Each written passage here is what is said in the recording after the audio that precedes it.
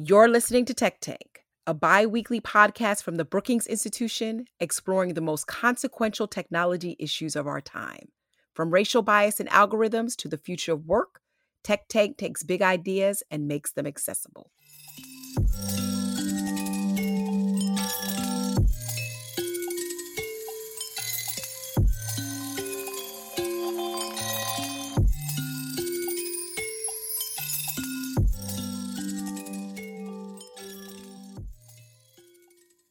Thanks for joining our Brookings Tech Tank podcast. I'm Darrell West, a senior fellow in the Center for Technology Innovation at the Brookings Institution. Several countries have plans for new space launches to the moon. It has been nearly 5 decades since humans landed on the moon, and NASA, along with other nations, are preparing to return to the moon and ultimately have missions to Mars as well. All these developments raise interesting questions about the future of space exploration and how to use that knowledge to improve life on Earth. To discuss these important questions, we are pleased to be joined by a distinguished expert. Tom Koven is a senior policy advisor in the Office of Technology, Policy, and Strategy at NASA. He is a physicist and an engineer who applies scientific knowledge to space policy. Tom, welcome to our Brookings Tech Tank podcast. Thanks so much. Really excited to be here and to chat with you. So I'd like to start by learning more about your background. How did you get interested in space and then end up at NASA? Oh man, I guess I don't know how long you have. I started as being interested in physics, right? And I was, simulating subatomic particles as an undergrad, and kind of thought like this isn't going to have, the big life impact on society that I'd like to see. And I didn't know how to do any better. I didn't know what else to do. So I, on a whim, ran away to Thailand and was teaching English and trying to, find myself. And while I was over there, I realized that getting people into space, not just astronauts, but like regular people like you and me and my grandma, to be in space was the most important thing that I felt like that I could do and work on.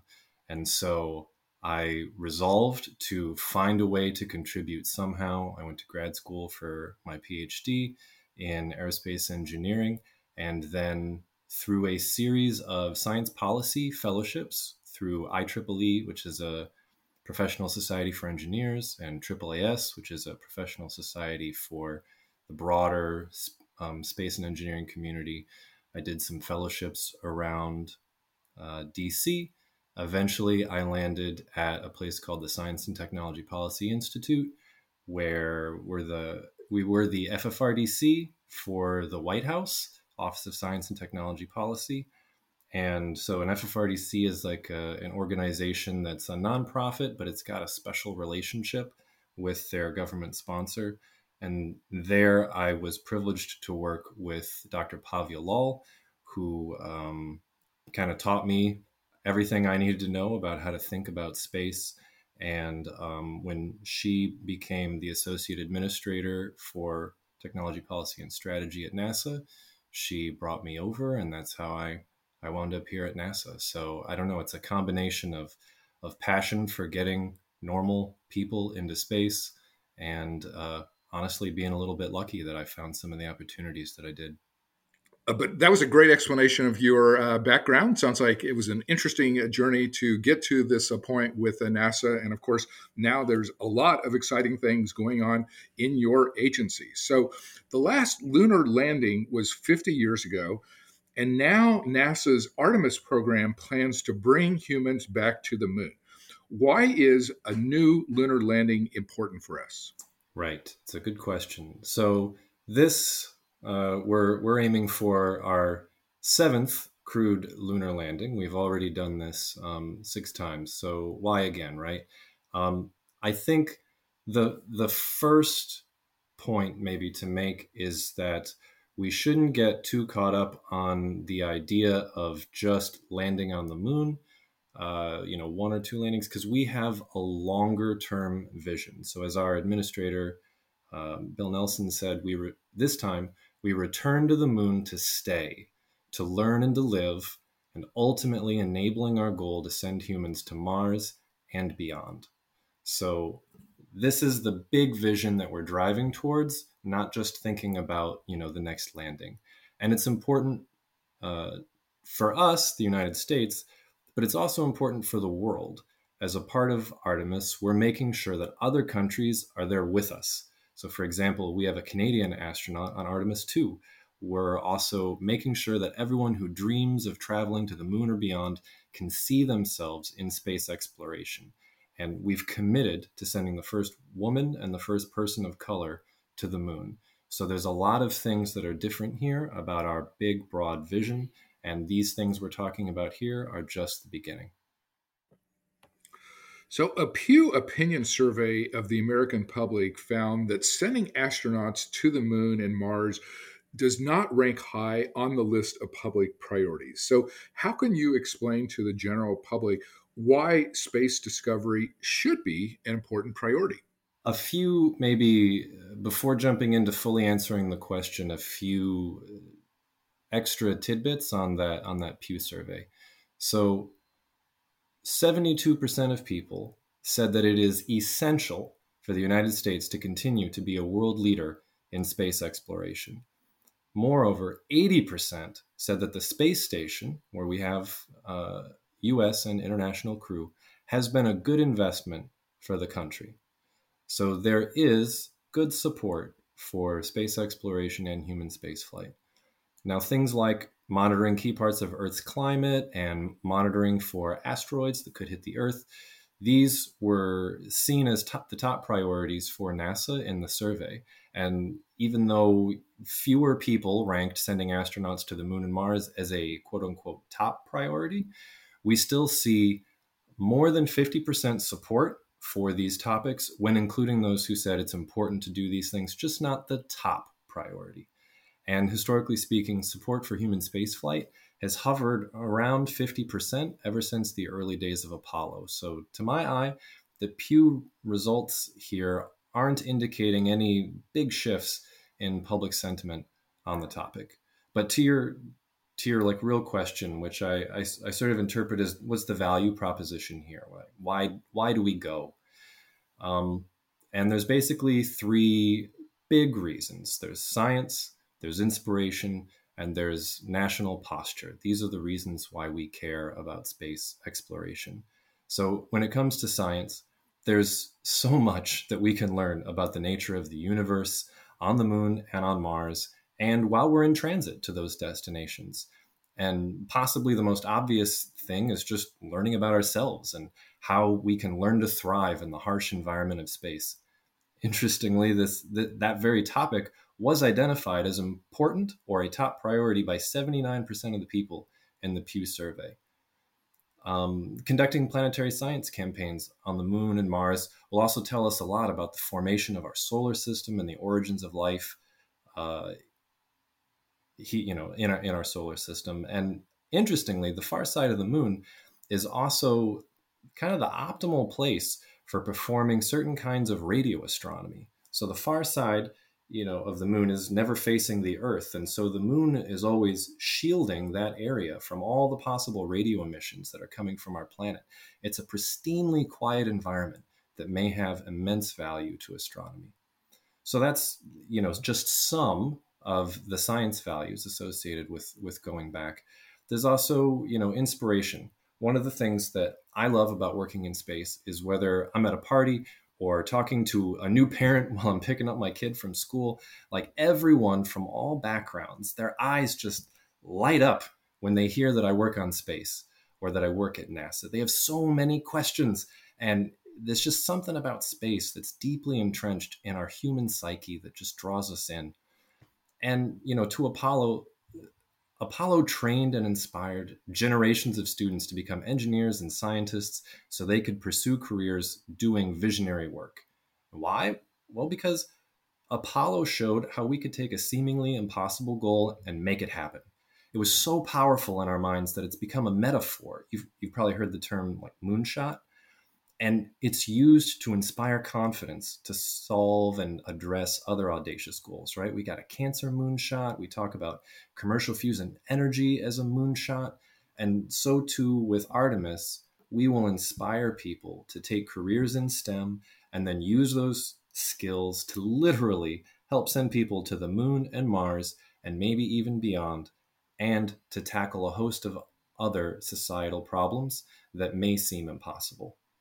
So that's science and inspiration. And then when it comes to our national posture, uh, there are sort of two dimensions here. There's economic and norms. So for economics, by its very nature, achieving this vision of space exploration requires us to build and establish national strength in science and technology and innovation. And this, in turn, uh, generates economic growth for us as a country and also improves our global competitiveness with benefits that go far beyond the space sector. So, for example, the discipline of software engineering was created as part of the development of the guidance and navigation systems that were used on Apollo spacecraft. And then also what we'll call like norms. There's many US companies and governments from around the globe that are making plans for operating at the moon and Mars. And NASA and its partners need to take a leading role when it comes to figuring out what responsible norms of behavior look like as places like the moon start to get a little bit more crowded. And we can only do this by leading through example. So those are sort of the high level enduring national interests that we're pursuing with Artemis. No, I think all of that is right. It is an exciting time. And I know just over the last couple of decades, like the advances in scientific knowledge from the new space-based telescopes has been enormous. Just the extent of new understanding we have about our solar system as well as the universe in general has really exploded. So it is an exciting time.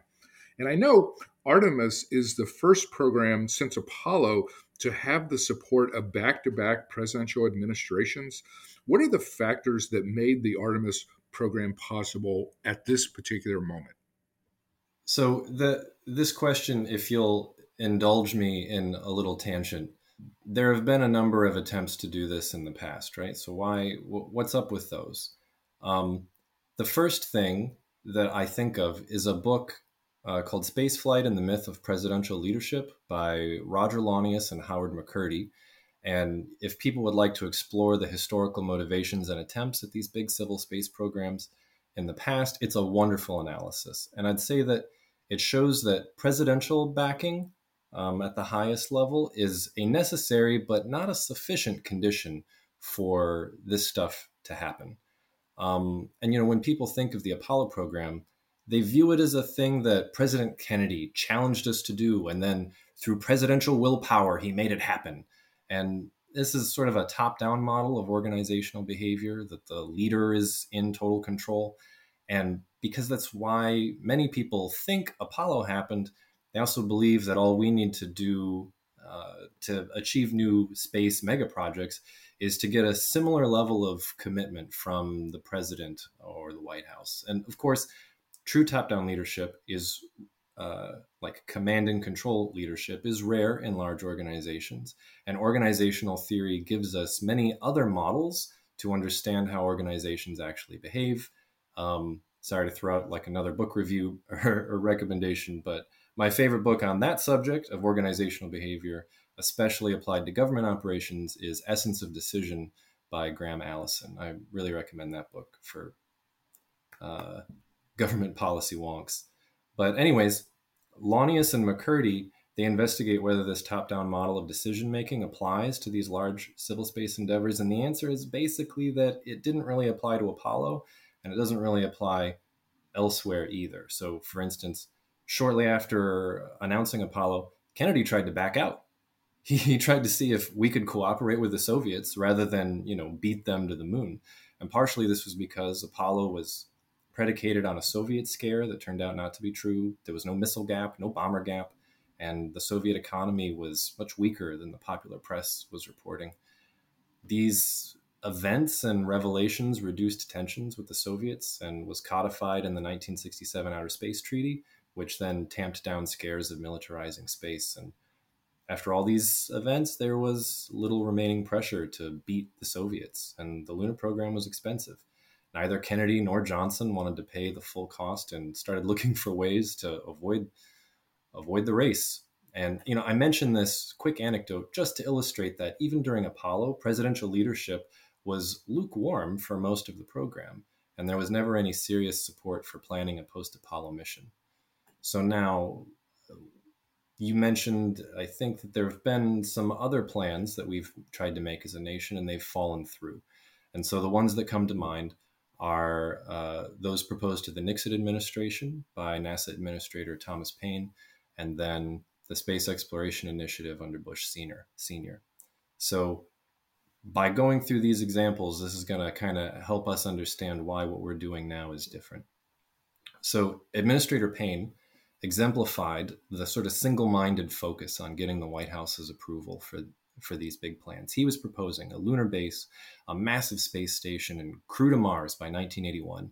And he was pushing very hard for President Nixon and Vice President Agnew to buy into these efforts, but didn't really attend to making concrete, broadly defensible plans or being responsive to the Bureau of Budgets, which was the precursor agency to the Office of Management and Budget. And so his example shows that if you don't have White House support, you can't get White House support unless you have a solid plan and it's tied to enduring national interests. And then the next big attempt at Moon and Mars was the Space Exploration Initiative during the first Bush administration. This idea had presidential support, but it's a necessary but not sufficient condition for success.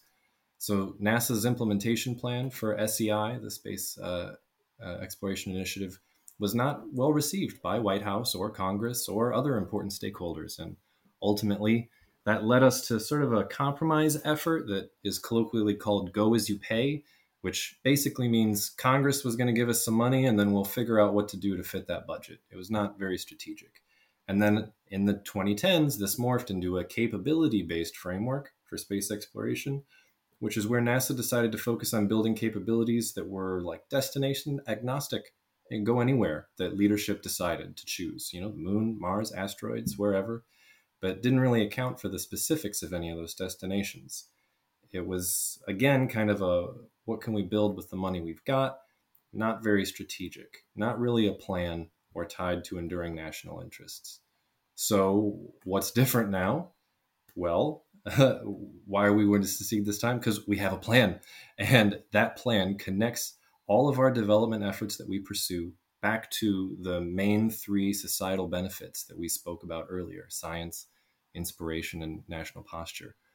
These represent the enduring national interests that give any government program, space or not, longevity across administrations. And for each of these enduring national interests, we have a set of vetted objectives, that is over 60 of them, that must be accomplished to provide the benefits that we expect from space exploration.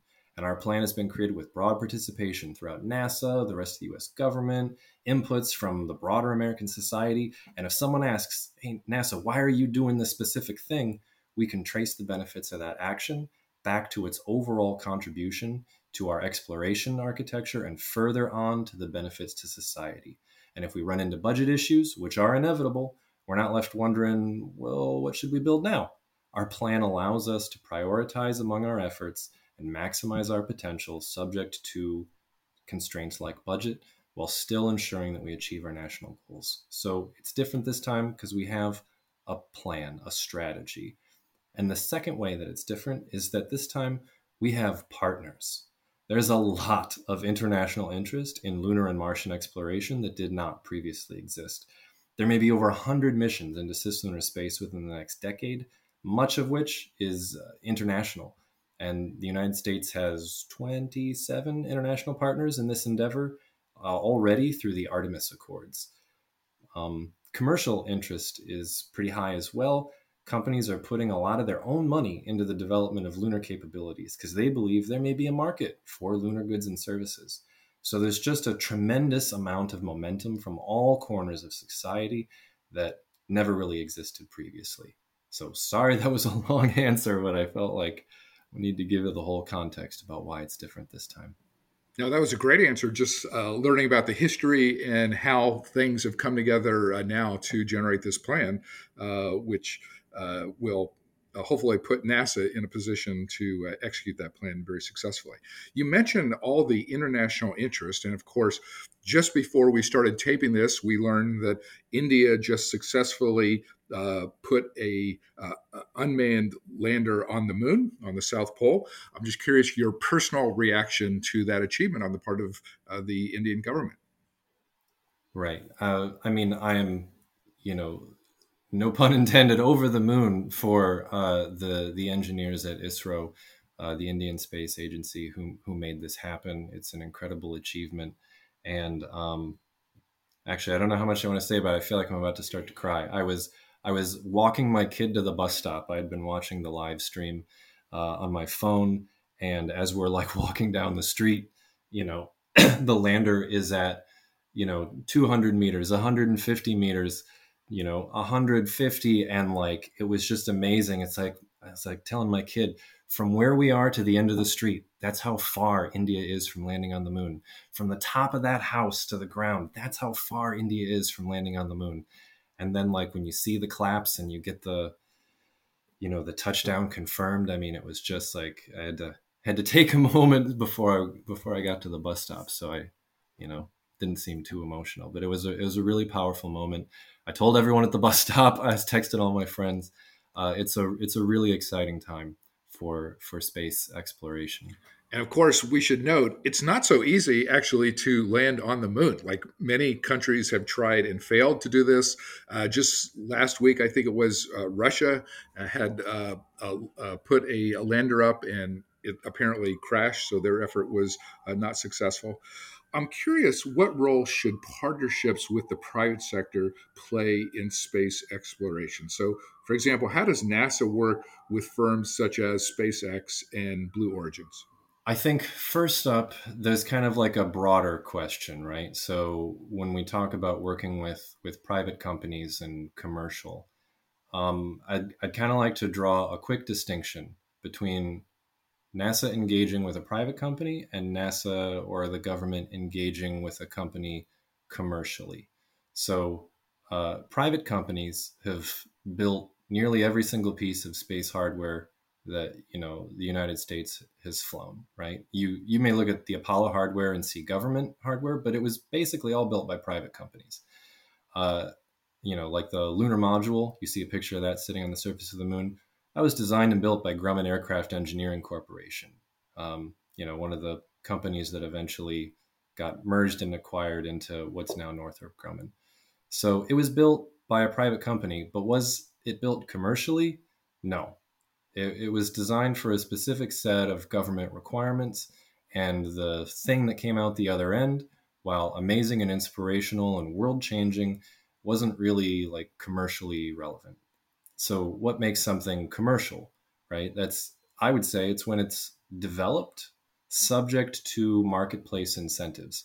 So rather than meeting a requirement, the product that's being developed is trying to provide a function that multiple customers may want to purchase or use. And there's also competition for those customers. So the company, is required to innovate to ensure that their product is providing something that the competition can't.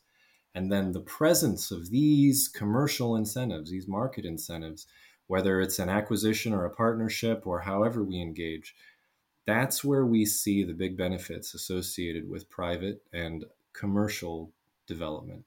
And, within a single private company, some products may be commercially developed and some may not. It all depends on the incentives placed on the development of, the specific system in question, right? So you could have an aerospace company that builds a bespoke rocket for a government customer. It's highly tailored to meeting the needs of that government mission, but it won't have any commercial relevance. While another part of that same company may be building an aircraft that's meant to be sold commercially to a diverse set of customers.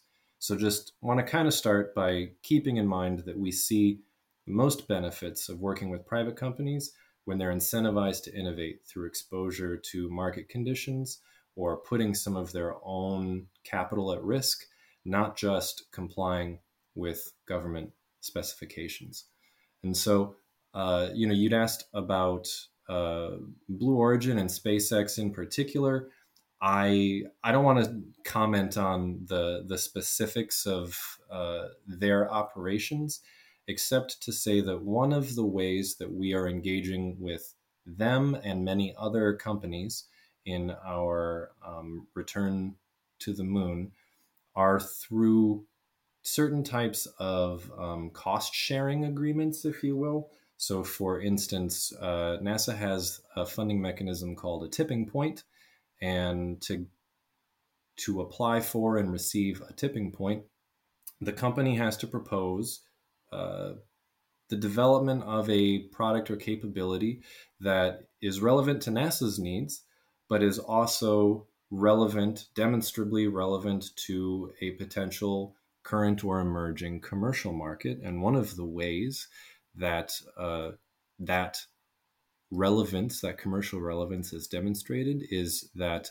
companies have to kick in their own private capital, a certain percentage of the overall award. So they've got to put literally their own skin in the game. I guess it's not literally their skin, but they've literally got to put their own capital at risk to develop these things as a show of confidence that there is going to be a commercial market there.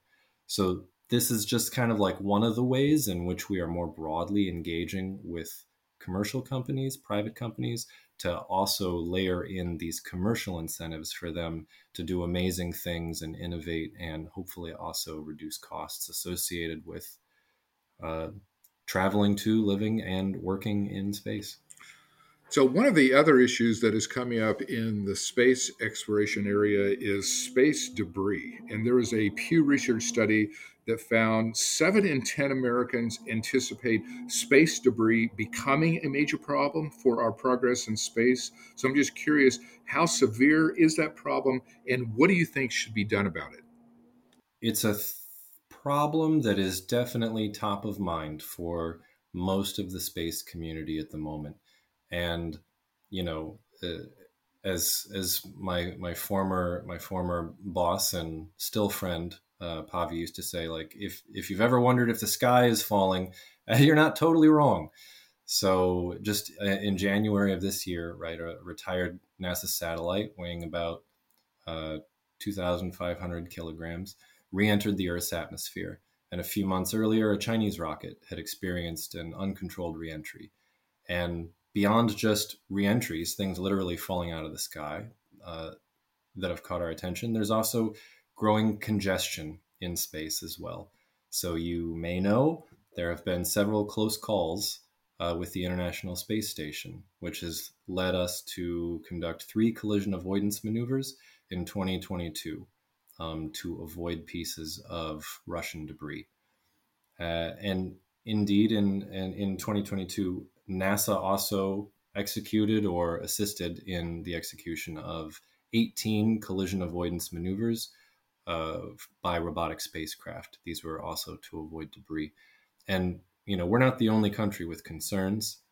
China has previously raised the alarm that U.S. spacecraft were coming too close to their crewed space station for their comfort.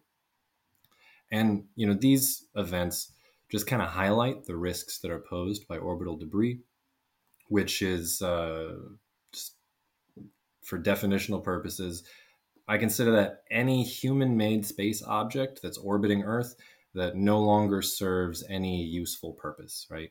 And so since the beginning of the space age, debris has been increasing, right, in number and the total mass that's up there. And it's continuing to grow. There's currently around 30,000 objects in space that are that are large enough to be regularly tracked. So this is debris and some other active spacecraft. And, these debris may be anything from massive upper stages, like 9,000 kilogram rocket bodies, to satellites that failed prematurely in their orbits, or even satellites that just ended their missions normally and are naturally re-entering Earth's atmosphere over time, because spacecraft orbits decay. Their altitudes get less and less because there is still a little bit of atmospheric drag up there. But then there's also up to 100 million pieces of debris that are in space that's too small to track. So we don't really know their orbits, but they can still damage or destroy a spacecraft if there's an impact. And because we can't track them, we're basically flying blind to this debris. You asked what should be done, and I don't have an answer yet. NASA doesn't have an answer yet, but I can give some considerations. One thing that many in the community want to do is clean up debris. It's also called debris remediation. And while it seems obvious, yes, of course, we should clean up our debris, it's actually not that clear what to do. And one of the reasons why is that the utility of debris remediation, of debris cleanup, is kind of uncertain. So, again, any sort of method for cleaning up debris is an action. I'll call this like an action that you'd perform on a piece of debris to reduce the risk that it poses to others. And the benefits associated with doing this kind of cleanup are usually discussed on really long time scales, like 100 years, 200 years. And it's very difficult to incentivize near-term action or know what to do now when we're thinking about stuff that's so far in the future. And it's also hard to know what ways of cleaning up debris should we prioritize. There's many different types of debris, 9,000 kilogram rocket bodies all the way down to, millimeter size pieces of debris, flecks of steel and aluminum and paint chips and stuff. So you've got so many different types of debris, and there's so many different ways to clean it up. Usually when we think about cleaning up debris, we think about going and grabbing it, with like a robotic arm or throwing a net around it, and then tugging the debris to a lower orbit so that way it re-enters Earth's atmosphere. But there's other things that you can do as well. You could just nudge debris out of the way. So if you have two big things that are about to collide, before they collide, just push one a little bit so that way it misses the other. And there's lots of ways you could do that with like lasers or dust or rocket exhaust or nanotugs. So many different ways to just move debris around up there to make them more safe. And then also there's the ability to reuse or recycle debris. A lot of the technologies for that are pretty immature, although interestingly, it's the only really kind of debris remediation that we have already seen happen. So back in, I think, 1984, when we were still operating the space shuttle went and grabbed the satellite Westar 6. It had failed to deploy to GEO orbit and was still just hanging out, being useless in LEO, low Earth orbit. And astronauts grabbed it. They put it in the back of the space shuttle, and they returned it to Earth. Engineers, unpacked it, hit it with a wrench to fix it up, and then we sold it to AsiaSat, who relaunched it and used it successfully to generate revenue for many years. So we've actually done in-space recycling before. So anyway, sorry. Those are the different ways that we could try to clean up debris. You could remove it, you could move it, or you could reuse it. But then we get to other fundamental questions too. There's a lot of economic uncertainties, like how much would it cost to do any of these things? And what are the benefits? Would it be worth it to pay that to clean up a piece of debris? How much is a piece of debris worth anyways? And then there's the thorniest question of who should pay. So a few months ago, I published a report that does a cost-benefit analysis of various options for cleaning up orbital debris in low Earth orbit, LEO. And this is the most rigorous study of its kind ever undertaken, and it's changing how NASA and the space community thinks about orbital debris. So, for example, my study was the first in the literature to quantify in dollars the risks posed by orbital debris to all other U.S. space operators. By focusing on the financial effects imposed on space operators, this is a new way of thinking about the problem, a little bit of a paradigm shift, because all previous analyses tended to measure only proxies for risk to spacecraft, like the total number of debris in space or the total mass of debris in space. But there are two interesting consequences of reframing this away from just how much debris is there to how is it financially affecting operators. The first is I found that though the number of tracked debris in space is increasing, the financial risks to operators, to spacecraft operators, is not necessarily increasing at the same rate. Debris that we can track are dangerous and annoying for satellite operators for sure, but we found that most satellite operators don't incur much cost from dodging debris. And further, the increase in debris has pushed operators to have to modernize their operations to bring in a lot of automation. And so even though the number of debris has gone up, for some of them, their costs of dodging debris has gone down in some cases due to these new efficiencies. A second consequence of directly measuring risk is that, and measured in dollars, is that it opens up new solutions for cleaning up debris. So if we frame cleanup efforts around a proxy for risk measured by the total number of debris in space, well, surprise, surprise, the only cleanup option is to remove debris to reduce its number, because that's how you measured it. But we found that the most efficient way to reduce risk to operators may be to simply nudge debris away from potential collisions. So this is a new way of thinking. The most effective and sustainable thing to do may be to let most of that debris in space just deorbit naturally while ensuring that it doesn't hit anything on the way down. Now, there's some types of debris that we're going to have to go and grab and pull down because they're very, very big. They'll survive re-entry, and it may put people and property on the ground at risk. So for those, you probably got to grab them and then make sure that you steer them into the ocean. But for a lot of the debris, we may be able to just nudge debris out of the way in time. I also looked at another method for cleaning up small debris, which the space community has generally thought was too difficult to do. So for every piece of debris in space that we can see, these trackable pieces of debris, there's about 27 times more debris that we can't see in the 1 to 10 centimeter range. And while the probability of being struck by this debris is still relatively low, as I said before, spacecraft are flying blind with respect to these centimeter-sized particles. And if they get struck, it's probably going to end your mission.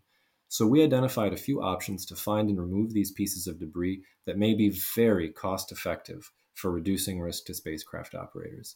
It's not impossible, and these findings have made us rethink the problem of orbital debris and the solutions to address it. And I suppose one final thing to get a little bit broader context is that study was just looking at how to clean it up, how to clean up debris. But there's a lot of other things that you could do to reduce the risks to spacecraft operators. So for instance, you could simply do a better job of not creating debris in the first place. That's called debris mitigation. And so the things that you might do there are shield your spacecraft better. So that way, if it gets hit by a piece of debris, it doesn't blow up or become basically decommissioned and turn into a piece of debris itself. Alternatively, right now, we have what's called a 25-year rule. So after your spacecraft ends its mission, the rules, the best practices are you need to make sure that your spacecraft leaves the space environment in about 25 years or less, and potentially reducing the amount of time that we allow spacecraft to naturally decay after they're done with their mission could also potentially reduce the amount of debris that's in space effectively. And then, so in addition to not just creating debris, by design, mitigation, we can also do a better job of tracking the debris that's up there. So there's a lot of uncertainties associated with when things will collide, even if it's the big pieces of debris that we're talking about. The uncertainties associated with our measurements can be in hundreds of meters, but this leads us to have a pretty high false positive rate. So probably for every 1,000 collisions that we predict may happen, in reality, probably only 1 or 2 of them would have actually happened. But we're still doing collision avoidance maneuvers based on the total number of predicted collisions. So doing a better job of tracking the debris that we can already see, and also maybe even being able to track debris that's not currently tracked, that we're flying blind to. So there are all of these other methods that we could pursue: better mitigating debris, better tracking debris, better remediating debris, cleaning it up. And we don't yet know how much of each to do. I think everyone in the community agrees we need to do all of it, but there are still some fundamental economic uncertainties associated with the costs and the effectiveness of these different methods. And we're waiting to figure out what the right portfolio balance is among these. And I say we're waiting. I'm actually finishing up a study on this at the moment. So I don't have results yet. I don't know exactly when it'll be ready for prime time, but it's something that NASA is actively thinking about. Well, it's great that both you and NASA are thinking creatively about this whole issue of space debris. And you're right, there's just so much stuff out there, in part because so many countries are being successful at launching things. It is creating this need for cleanup. So I want to thank Tom for sharing his thoughts with us today. At Brookings, we write regularly about space and digital technologies. You can find more information on our Brookings Tech Tank blog located at brookings.edu. Thank you for tuning in. Thank you for listening to Tech Tank, a series of roundtable discussions and interviews with technology experts and policymakers. For more conversations like this, subscribe to the podcast and sign up to receive the Tech Tank newsletter for more research and analysis from the Center for Technology Innovation at Brookings.